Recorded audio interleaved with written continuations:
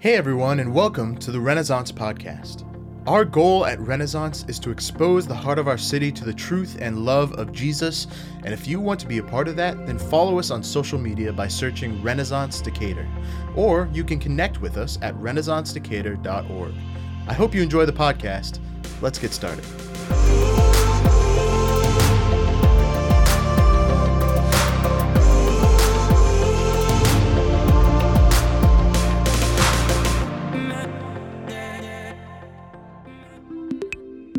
We call the Bible a book, but did you know it's actually 66 different books combined into a single library?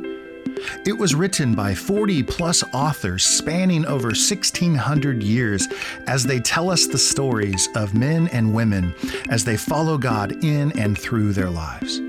But each of these individual chapters all point to a greater story, the story of God saving the world through His Son, Jesus.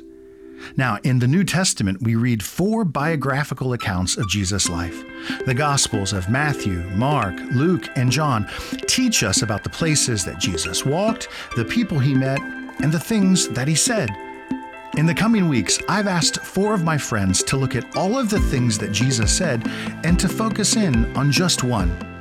The question that I'm asking them to answer for all of us is this: of all the things that Jesus said, what is that one thing that inspires you the most? Today we will hear from Megan Rhodes. Megan's life is an incredible reflection of how the light of God's love shines even in the darkest places. She has used her experiences to guide others to Jesus, and as the women's ministry director here at Renaissance, God is using her to bring hope and healing to others. Megan is a living example of how the inspiring words of Jesus offer hope and wholeness to every person who would hear them. I am so thankful that God is using her to speak to Renaissance today. So will you join me in welcoming my friend, Megan Rhodes?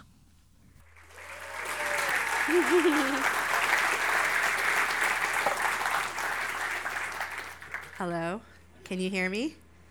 I have a confession to make. Just a heads up, I may have not wanted to wait for the ladies' room, so I may have went in the men's, and I may have dropped my cord into the toilet, so I'm really grateful that it's working. So, if it stops working, we have a backup plan. I'm just letting you know. Thank you. All right. Good morning, Renaissance. My name is Megan Rhodes, and I am really glad that you are here today. I have prayed for you all for weeks now, that God would just bring the right people to church this day. And so it's really fun to see who He brought today. That's really fun. So my family and I have been at Ren for a little over 4 years now. And I am married to the hottest keyboard player on the praise team. And just to clarify, it's not Josh. He's like old enough to be my son. So that ain't me. I'm not a cougar. Jason is my husband. We have 3 incredible daughters. Peyton is 16, Katie is 8, and Kari is 5. Pray for me. 3 daughters. Most of my life, especially my teenage years and my young adult years, my mom kept telling me, you need to find your passion. And I didn't even know what that was, because I didn't have a passion. I didn't know what that looked like. I didn't know what any of that meant. And so I didn't know how to find it, because I don't know what it is.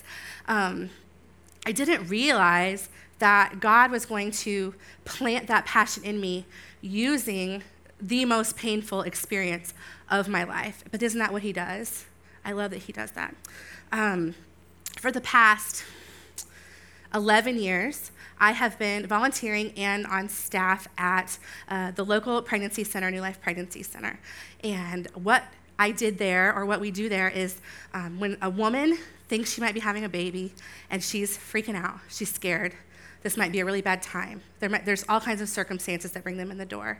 We want to come alongside them and give them the resources that they need and the support that they need to be a good mama. And so I got involved there right after my husband and I got married, and it was such a blessing to me.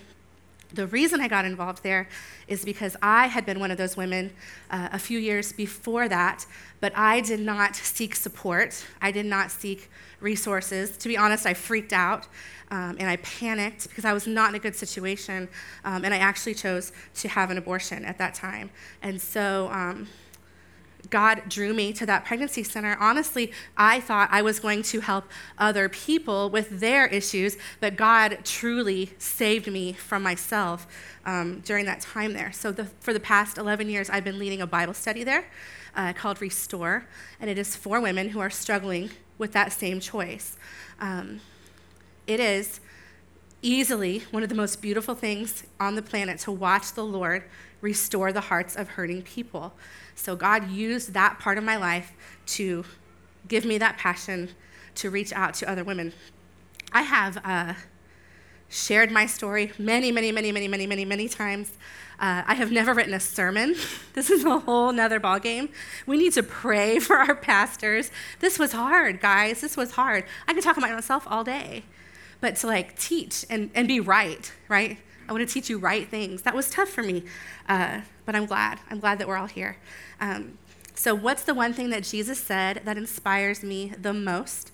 I immediately knew my answer the minute they asked me the question. And my answer was that Jesus tells us that he came to give us abundant life. He came to give me abundant life, and he came to give you abundant life. John 10:10 is the scripture that says, the thief comes to steal, kill, and destroy, but I have come to give abundant life. And that is a verse that just kind of rolls around in my spirit all the time. I go back to it all the time, and we'll talk about that some more later. But I just knew that that's what I was supposed to talk about today. But when I got into it, I can't talk 35 minutes on one scripture. So I started reading all the scriptures around it, and it was just a beautiful picture. This scripture is sandwiched in between some beautiful, and really important scriptures that explain it so much better than I can. So we're going to go through John 10, 1 through 18 today. So if you've got your app on your Bible, or your app on your phone, that's where we're at, John 10, verse 1. And if you don't have a Bible, there's one around you. Under the seats, just look around, and we're on page 896 of that Bible. So I'm just going to read. All right? So John 10, 1 through 18. Truly, truly, I say to you, he who does not enter the sheepfold by the door, but climbs in another way, that man is a thief and a robber. But he who enters the door is the shepherd of the sheep. To him the gatekeeper opens. The sheep hear his voice and call his own sheep by name and leads them out. When he has brought out all his own, he goes before them, and the sheep follow him, for they know his voice. A stranger they will not follow, but they will flee from him, for they do not know the voice of strangers.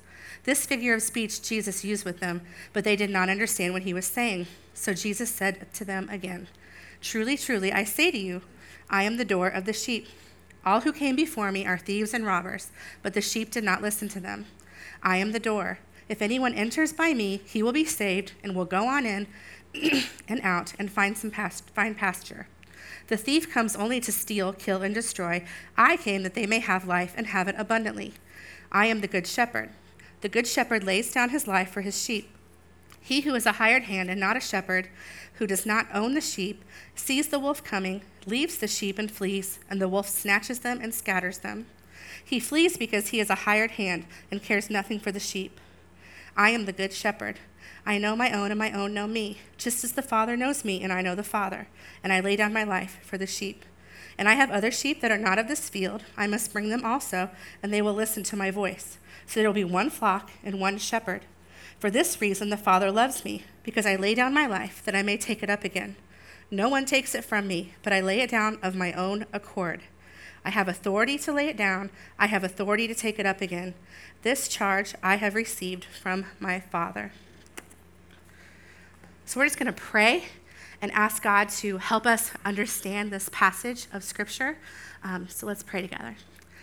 Father God, I'm so grateful. I'm so grateful for every person in the building today, Lord. I'm grateful for the message that you laid on my heart. I ask that you just prepare all of us to hear what you have to say, Lord, that you would just be with us today. May the words of my mouth and the meditation of my heart be pleasing to you. In Jesus' name, amen. I'm not good at this drinking thing. We could probably do 5 Sundays on this scripture passage. This is a lot of information. Joe tried to get me to understand some of the deeper things, and it went right over my head. So I'm going to do what Jeff told me to do, which is preach what I know, and I'm going to talk about what jumped out to me in these passages. So we're going to start. Let's start by talking about the Pharisees, okay? Jesus is speaking to the Pharisees in this passage, and this is how I know this. There's a lot of other reasons why this is true. This is the easiest one for me to explain. So in chapter 9, so the chapter right before this is the chapter where it talks about Jesus heals the blind man, the man who was blind from birth. And Jesus got some dirt, spit in it, and made mud, and put it on his eyes. He rinsed it off, and he was healed. The Pharisees were mad. They didn't like this. They didn't like that he did it on the Sabbath. Remember, Ben talked about this last week. They didn't think that Jesus was who he says he was. So they're having all this strife, right? Kind of arguing about this.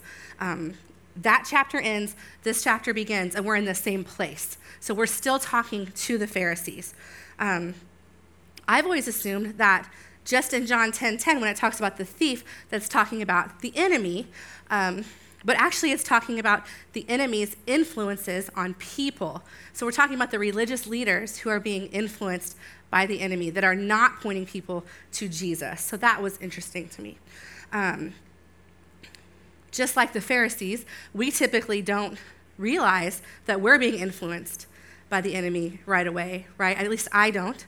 Sometimes it takes me a while to realize, oh, wait, this is not from the Lord, right? I'm behaving in a way that is not from the Lord. So I feel the Pharisees. I understand where they're coming from. So let's talk about the sheep, okay? We're the sheep. You're a sheep. I'm a sheep, okay? Sheep can't really defend themselves, right? They're kind of pathetic, not really ferocious. No offense, but it's okay. It's okay. We need our shepherd, right? So it's okay. We can't protect themselves. We can't provide shelter, right, for themselves. They don't even always know where the food is or where the clean water is. They can't give themselves medical care, right? If they're hurt or what have you, they need someone to help them. They are far better off doing life together, right?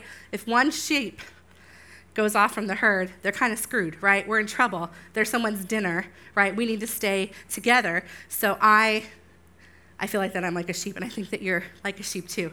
I don't always know when danger is coming. I don't always see that. I'm not always able to provide for myself. I'm not always able to tend my own wounds and heal myself. I am not able to provide what I need all the time. Oftentimes, I'm my own worst enemy. Oftentimes, I'm causing the problems among the flock, because that's just how I am. I'm ornery that way. So I need a shepherd. I need a shepherd, and I think you probably need a shepherd too. So let's talk about the shepherd, right? He takes care of the flock. He protects the flock. He provides for the flock. If they need shelter, he gets them to shelter, right? A shepherd is a good thing. The sheep thrive under the watch of the shepherd.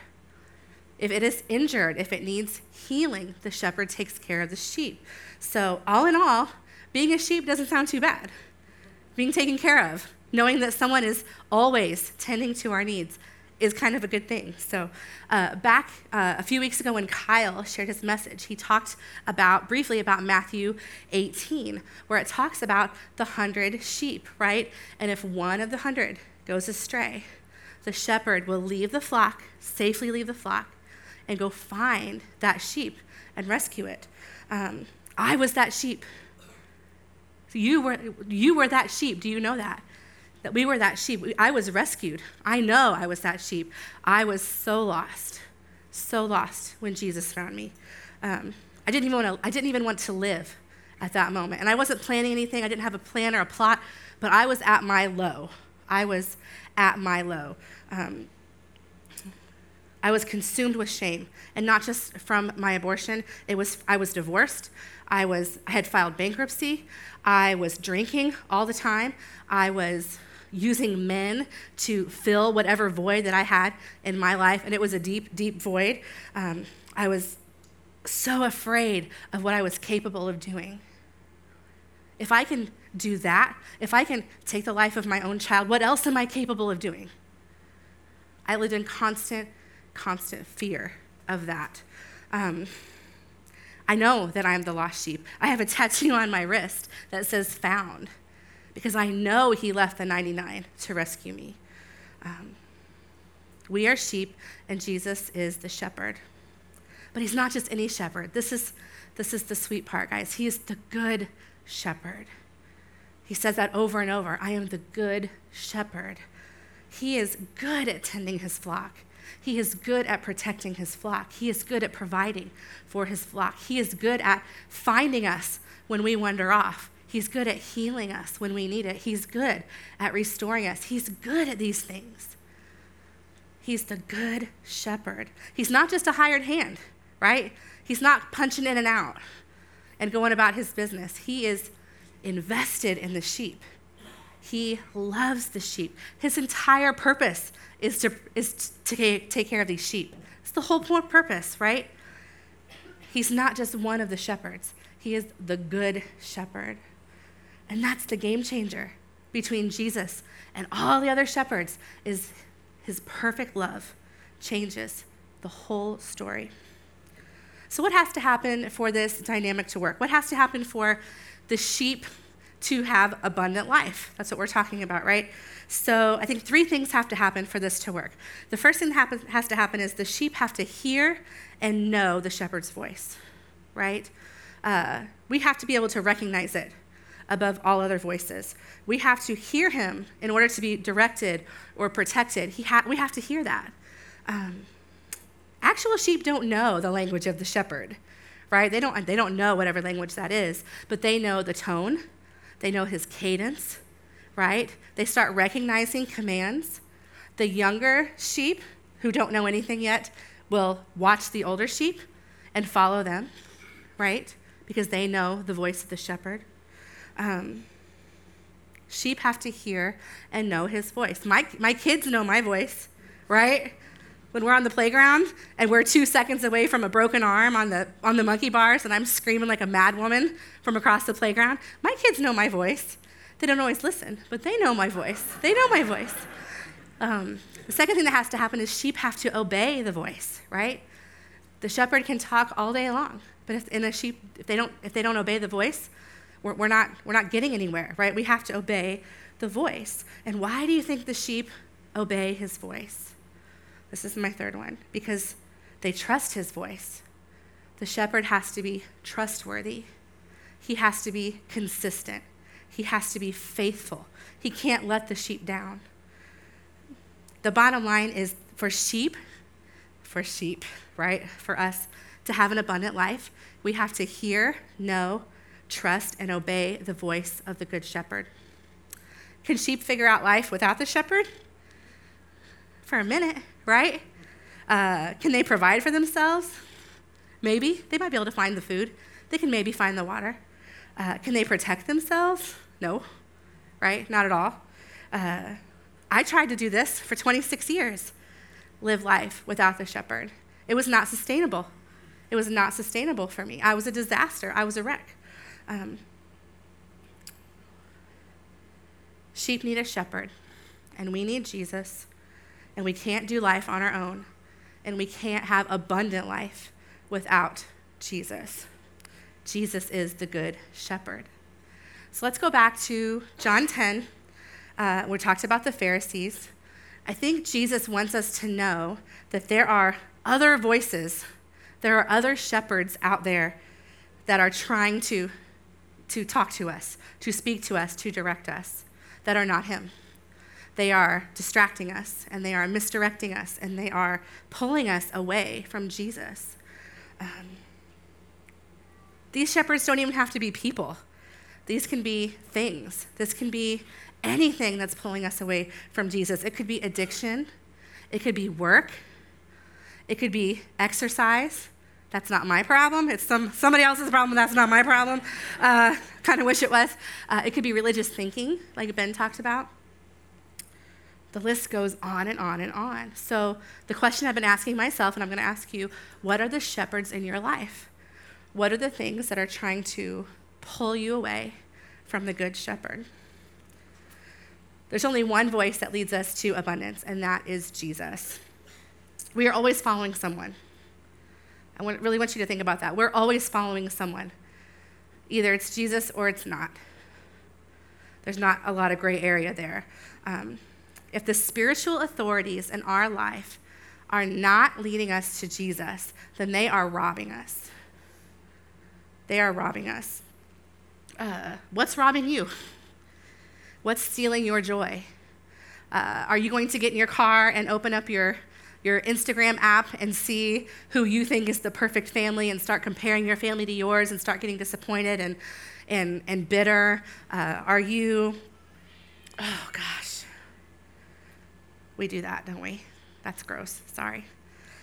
Are you drinking too much to try to numb the problems in your life? Maybe you're like me, and when you're stressed and anxious, you eat too much. Either we're following Jesus or we're following something else. And that's hard to hear. As I was preparing for this message, I was sitting in Panera a few weeks ago with a blank computer screen. I had had weeks to prepare for this, and I had a blank computer screen. And I was desperately hoping no one would come in that knew me because I couldn't stop crying, and I was probably acting really bratty, and I was frustrated, and I called a friend and that I would consider as a spiritual authority in my life. And really, if I'm going to be honest with you, I called him wanting an ego boost. I wanted him to tell me how awesome I was and how everything would be fine and that I'm amazing and it'll be wonderful. And he didn't do that. And I was ticked. I hung up really ticked. That's what I thought I wanted. But this is what he said to me. He said, even if you give the worst message ever given at Renaissance, if it's the worst thing that we ever hear, do you really think God is not big enough to reach someone with it? Do you really think God can't use it for good? He pointed me straight back to Jesus. And that was so, after a minute of me being testy about it, that was so good. That was so good. It was exactly what I needed. At the time, it was just precious. And as I was preparing for this message, I was reminded of a season of my life about 10 years ago. My oldest would have been 6 or 7 at the time, and she had a playmate, a little girl. And I woke up one morning and looked at my phone, looked at Facebook, and I read that this little girl's dad had tragically died the night before. Horrible accident, just a fluke. And I was so sad for the family. I didn't know him, so it didn't personally affect me, but I was so sad for the family. And for just a moment, just a tiny moment, I let myself go there and think, what if I had to get up right now and go to my daughter's room and tell her that her daddy had died? Just a moment of thinking that and experiencing that, just whatever I could at that level, that pain. And just that moment planted this weed, this gross, fast-growing weed of anxiety inside of me. And I started having panic attacks. And I had them for about a year. I would have them at home. I would have them at work. I worked in a credit union. I can remember being under my teller booth, like freaking out. There's a line of customers. They just want their money, and I am freaking out, hiding underneath my teller booth at work. And it was debilitating. And someone, I don't know who, told me that I needed to find a scripture that I could lean into in those times that would bring me peace. So I prayed about it, and I felt like God gave me Psalm 23. And at the time, I really didn't know what that was. Like, I was like, oh, Psalm 23, I'm going to go look that up. So I looked it up, and I laughed. I thought, this is the silliest thing I've ever heard. Why would I memorize the funeral verse in Psalm, right? The verse we talk about when people have died. How is that going to bring me peace in these moments? This is horrible. This is a bad idea. But I did it. I did it anyway. I was desperate. So I read it over and over again, and I memorized it. And I used it during those panic attacks to calm me down. So bear with me a second. You might be like me. you might hate this part, and I understand. I don't like being told what to do. I hate being told what to do. If the worship leader tells me to raise my hands, I put my hands down. I'm not raising my hands for you. Don't tell me to clap. Don't tell me, no, I'll do that when I want to do that. So, but I am going to ask you to do something for me, and if you don't do it, that's okay, because I'm not going to pay attention to you anyway. But I want you to close your eyes, and I just want to read Psalm 23 to you, and I just want you to try to picture it in your mind as a beautiful picture of Jesus. The Lord is my shepherd, I shall not want. He makes me lie down in green pastures. He leads me beside still waters. He restores my soul. He leads me in paths of righteousness for his name's sake. And yea, though I walk through the valley of the shadow of death, I will fear no evil, for you are with me. Your rod and your staff, they comfort me. You prepare a table before me in the presence of my enemies. You anoint my head with oil, my cup overflows. Surely, surely goodness and mercy will follow me all the rest of my life, and I will dwell in the house of the Lord forever. And then I would do it again. You can open your eyes. The Lord is my shepherd, I shall not want. And I would repeat that, sometimes dozens and dozens of times, sometimes for hours at a time. Every time one hit, I would just pace and repeat it over and over and over and over.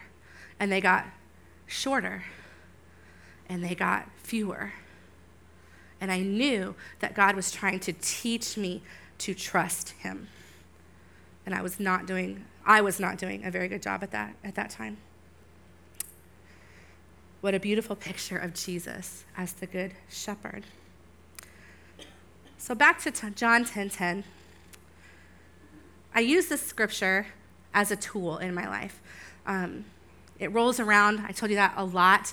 I use it kind of as a compass and kind of as a ruler to measure things against. So I will frequently ask myself,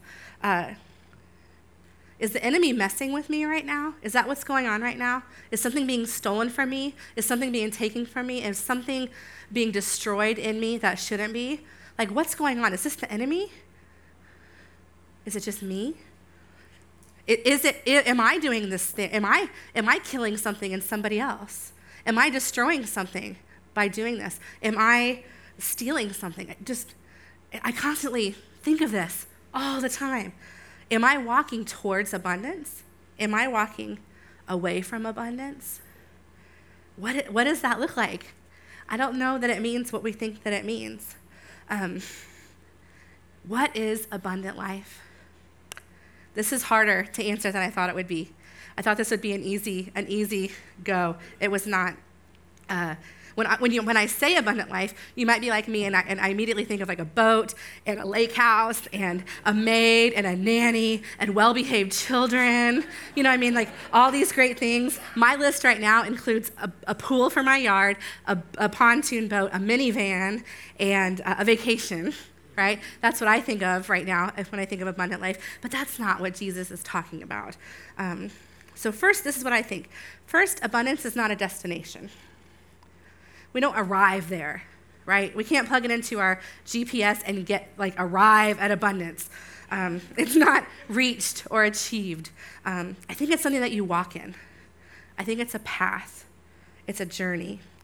Jesus' protection and provision is not a one and done thing. Thank you, Lord, it's not a one and done thing. He didn't just save me and then walk away and go save somebody else, right? I need him every moment of every day. In my sleep, I need him, right? I need him all the time. I'm so glad it's not a one and done thing. It's a continual journey for us. And I also think abundance is a choice. We can choose to pursue that. We can choose to walk in that, and we can choose not to. We get to choose. I watched dozens of YouTube videos and sermons on abundance. I read all these commentaries, and nobody could agree on what abundance was. I was so frustrated. So I started praying about it. I'm like, Lord, what the heck is abundance? Like, I have to know what it is. The people who are closest to me, they give me a hard time because when I hear from the Lord, it's usually in the shower. And that's because I don't shut up long enough anywhere else to hear anything else. Like, I'm constantly talking. So the only time I'm quiet is when I'm alone. And when you're a mom, you're only alone in the shower. So last week, I was praying in the shower. And I felt the Holy Spirit ask me a question, which he doesn't do that very often with me, but he asked me a question. And he said, when do I ever shepherd someone away from abundance? I was like, oh. And I thought about all the things he's asked me to do over the years. The weird things that made no sense at the time. These little things here and there that I didn't know what was going to come of it, but he asked me to do these things, and I did them. And it was all leading toward abundance. When I panned out, when I zoomed out on my life later on, and I could see this little step led to this little step, led to this, which led to this amazing thing. It's always, the Holy Spirit is always directing us towards abundance. So bear with me, stick with me, we're getting close, okay? This is what I think abundance is.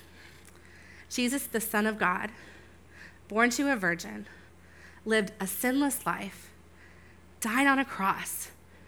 And why did he do that? Why on earth would anyone do that? He did that for me, and he did that for you. He did it out of his love for us, to take away our sin and our shame and our disease, to bring us back in relationship with the Father. He did that to save us from an eternity in hell. I believed at one point in my life that I was going to hell. I believed that with everything in me. And I'm so glad I was wrong. But I know I'm not the only one. He died, he conquered hell, he rose again, and he did all of these things because he loves us, because he is the good shepherd. And this is where our salvation comes from, right? From believing that that's what happened. We could say that abundant life is the salvation that we have in Christ. We could say that. And I think that's a massive part of it. And that could be the whole thing, and I would be okay with that. Like, that's the best gift, right? That's the best gift anyone could give us, is our salvation. But that's not all abundance is. He wants us to have abundance here on earth, right now, today. The cross brought with it a comforter, right? A promise of the Holy Spirit. And when we accept Jesus, we have the Holy Spirit in us. That's the same Spirit that conquered hell. That's the same Spirit that rose Jesus from the dead. That Spirit lives in us. The Word says that he who is in you is greater than he who is in the world. Do you believe that? I have a hard time believing that sometimes. I know my own heart, and I look in the mirror and I look at the things that I've done and the things that I've said, and I'm like, no way it's the Spirit of God in me. But he is. He's in me, and he's in you. I believe that abundant life is walking in that truth, is believing that. I believe that abundant life is believing the Word of God. Every word of it. Every single word of it. The word that tells us that for God so loved the world that he sent his only Son to die for us, for you, and for me. The word that tells us that when we ask for forgiveness, it's a done deal. We are forgiven. What? Are you sure? I don't forgive that way.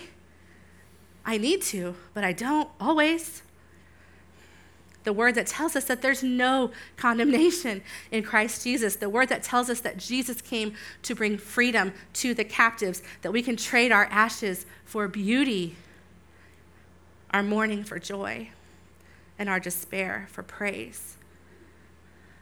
Do you believe that? The word is either true or it's not. Do you believe it? I believe abundance is hearing and being obedient to the Holy Spirit. I think abundance is knowing that we have a superior position over the enemy and his lies and his shame and his sin, all of it.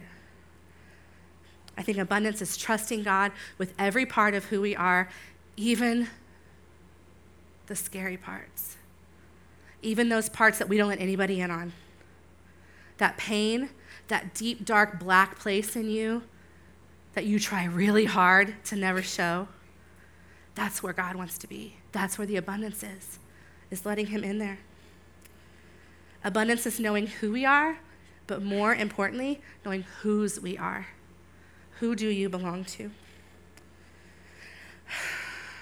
As people, it's really hard for us to trust, isn't it? It's really hard for me to trust. To fully trust someone, they have to prove themselves to me, right? They have to prove themselves trustworthy. About 6 years ago, my husband and I became foster parents. And the first little girl that walked through our door was almost 3, and she had curly blonde hair down to here, big blue eyes, beautiful. She had been in 2 other foster homes and bounced around a lot for the first year of her life when she was with her birth family. And the first thing she said to me was, "Are you my new mommy?" And I didn't know what to say. Do I give her false hope and tell her I am when I know I'm not? Do I tell her no and crush this little girl's heart who obviously needs a mommy? So I told her, you can call me Meg, you can call me mommy, you can call me whatever you want. And she always called me mommy. And it was very clear, very quickly, that she could not trust anyone. With good reason, with very good reason. Every single person in her life who she was told she could trust wasn't there anymore. Every single one. Everyone who told her, "I love you," they were not there anymore. And we're just another family that's going to let her down, right? We're just another family that are going to tell her that we love her and tell her she can trust us, and we're just going to let her down too, right? Who can blame her? I don't blame her. I didn't know that when she asked me that question that I could say yes, because I am her mommy, and she is my daughter, and she's 8, she's almost 9 now, and she's incredible, and she has overcome so much. But we had to show her that she could trust us, right? She would cry and scream at night, every night before bed. And we had to consistently show her that she was safe. She would have dozens of meltdowns every day because she was so confused and none of it made sense. We had to be so loving through all of those meltdowns, even when we didn't want to be, even when it was so hard for us, we had to be. And we had some really good days, and we had some days where we just messed up as mom and dad. But it's been 6 years. When she started to confide in me about those hurt places, when she let me into those dark corners where the pain and the hurt was, that's when I knew. We're getting there. She's starting to trust us. And that's the only way that we heal. It's the only way that we go on, is letting the trusted one in to those places. I think some of us in the room are waiting for Jesus to prove himself trustworthy. And I just want to remind you that he already did that. He already proved that when he died on the cross for you and me. He already proved that. Jesus gave the ultimate sacrifice for you and me. The good shepherd laid down his life for his flock. He already proved it. What more could we ask for? Guys, the Bible doesn't promise easy lives at all. It tells us we're going to have trouble. It tells us we're going to have trials. But it also tells us that Jesus is faithful to be with us through the trials. He is Emmanuel, God with us. The Holy Spirit, our comforter, our peace, our wise counsel, is with us. We can trust him. We can trust him. An abundant life is simply a life devoted to trusting and following Jesus. We need to hear, to know, to trust, and obey the Good Shepherd. He's already proven his trust. We can trust him. The band's going to come back up, and we're going to have some more time of worship. And If you would like to pray, we'll have people in the back in the gallery that will pray with you if you would like that. I'm just going to pray over us now, and we'll go back into a time of worship. So let's pray. Father God, you are so good. You are so good to all of us, Lord. Thank you for being faithful. Thank you for being with us. Thank you for being the good shepherd. Father, I would even ask today that you would show us those places in our hearts that you want to work in, God. Those painful places, those hard places, that you would speak to us about those, God. Lord, thank you for each and every person here. Thank you for tending your flock so well, God. We love you. In Jesus' name, amen. Much love, Ren. Thanks.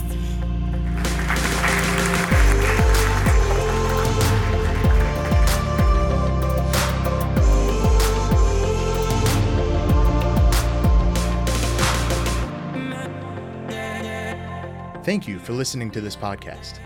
We're so excited to see the things that God is doing in our community, and if you're looking for a way to get involved in that, then please go to rendicator.org and make a commitment to being a part of showing the people of Decatur the truth of Jesus and how much he loves them.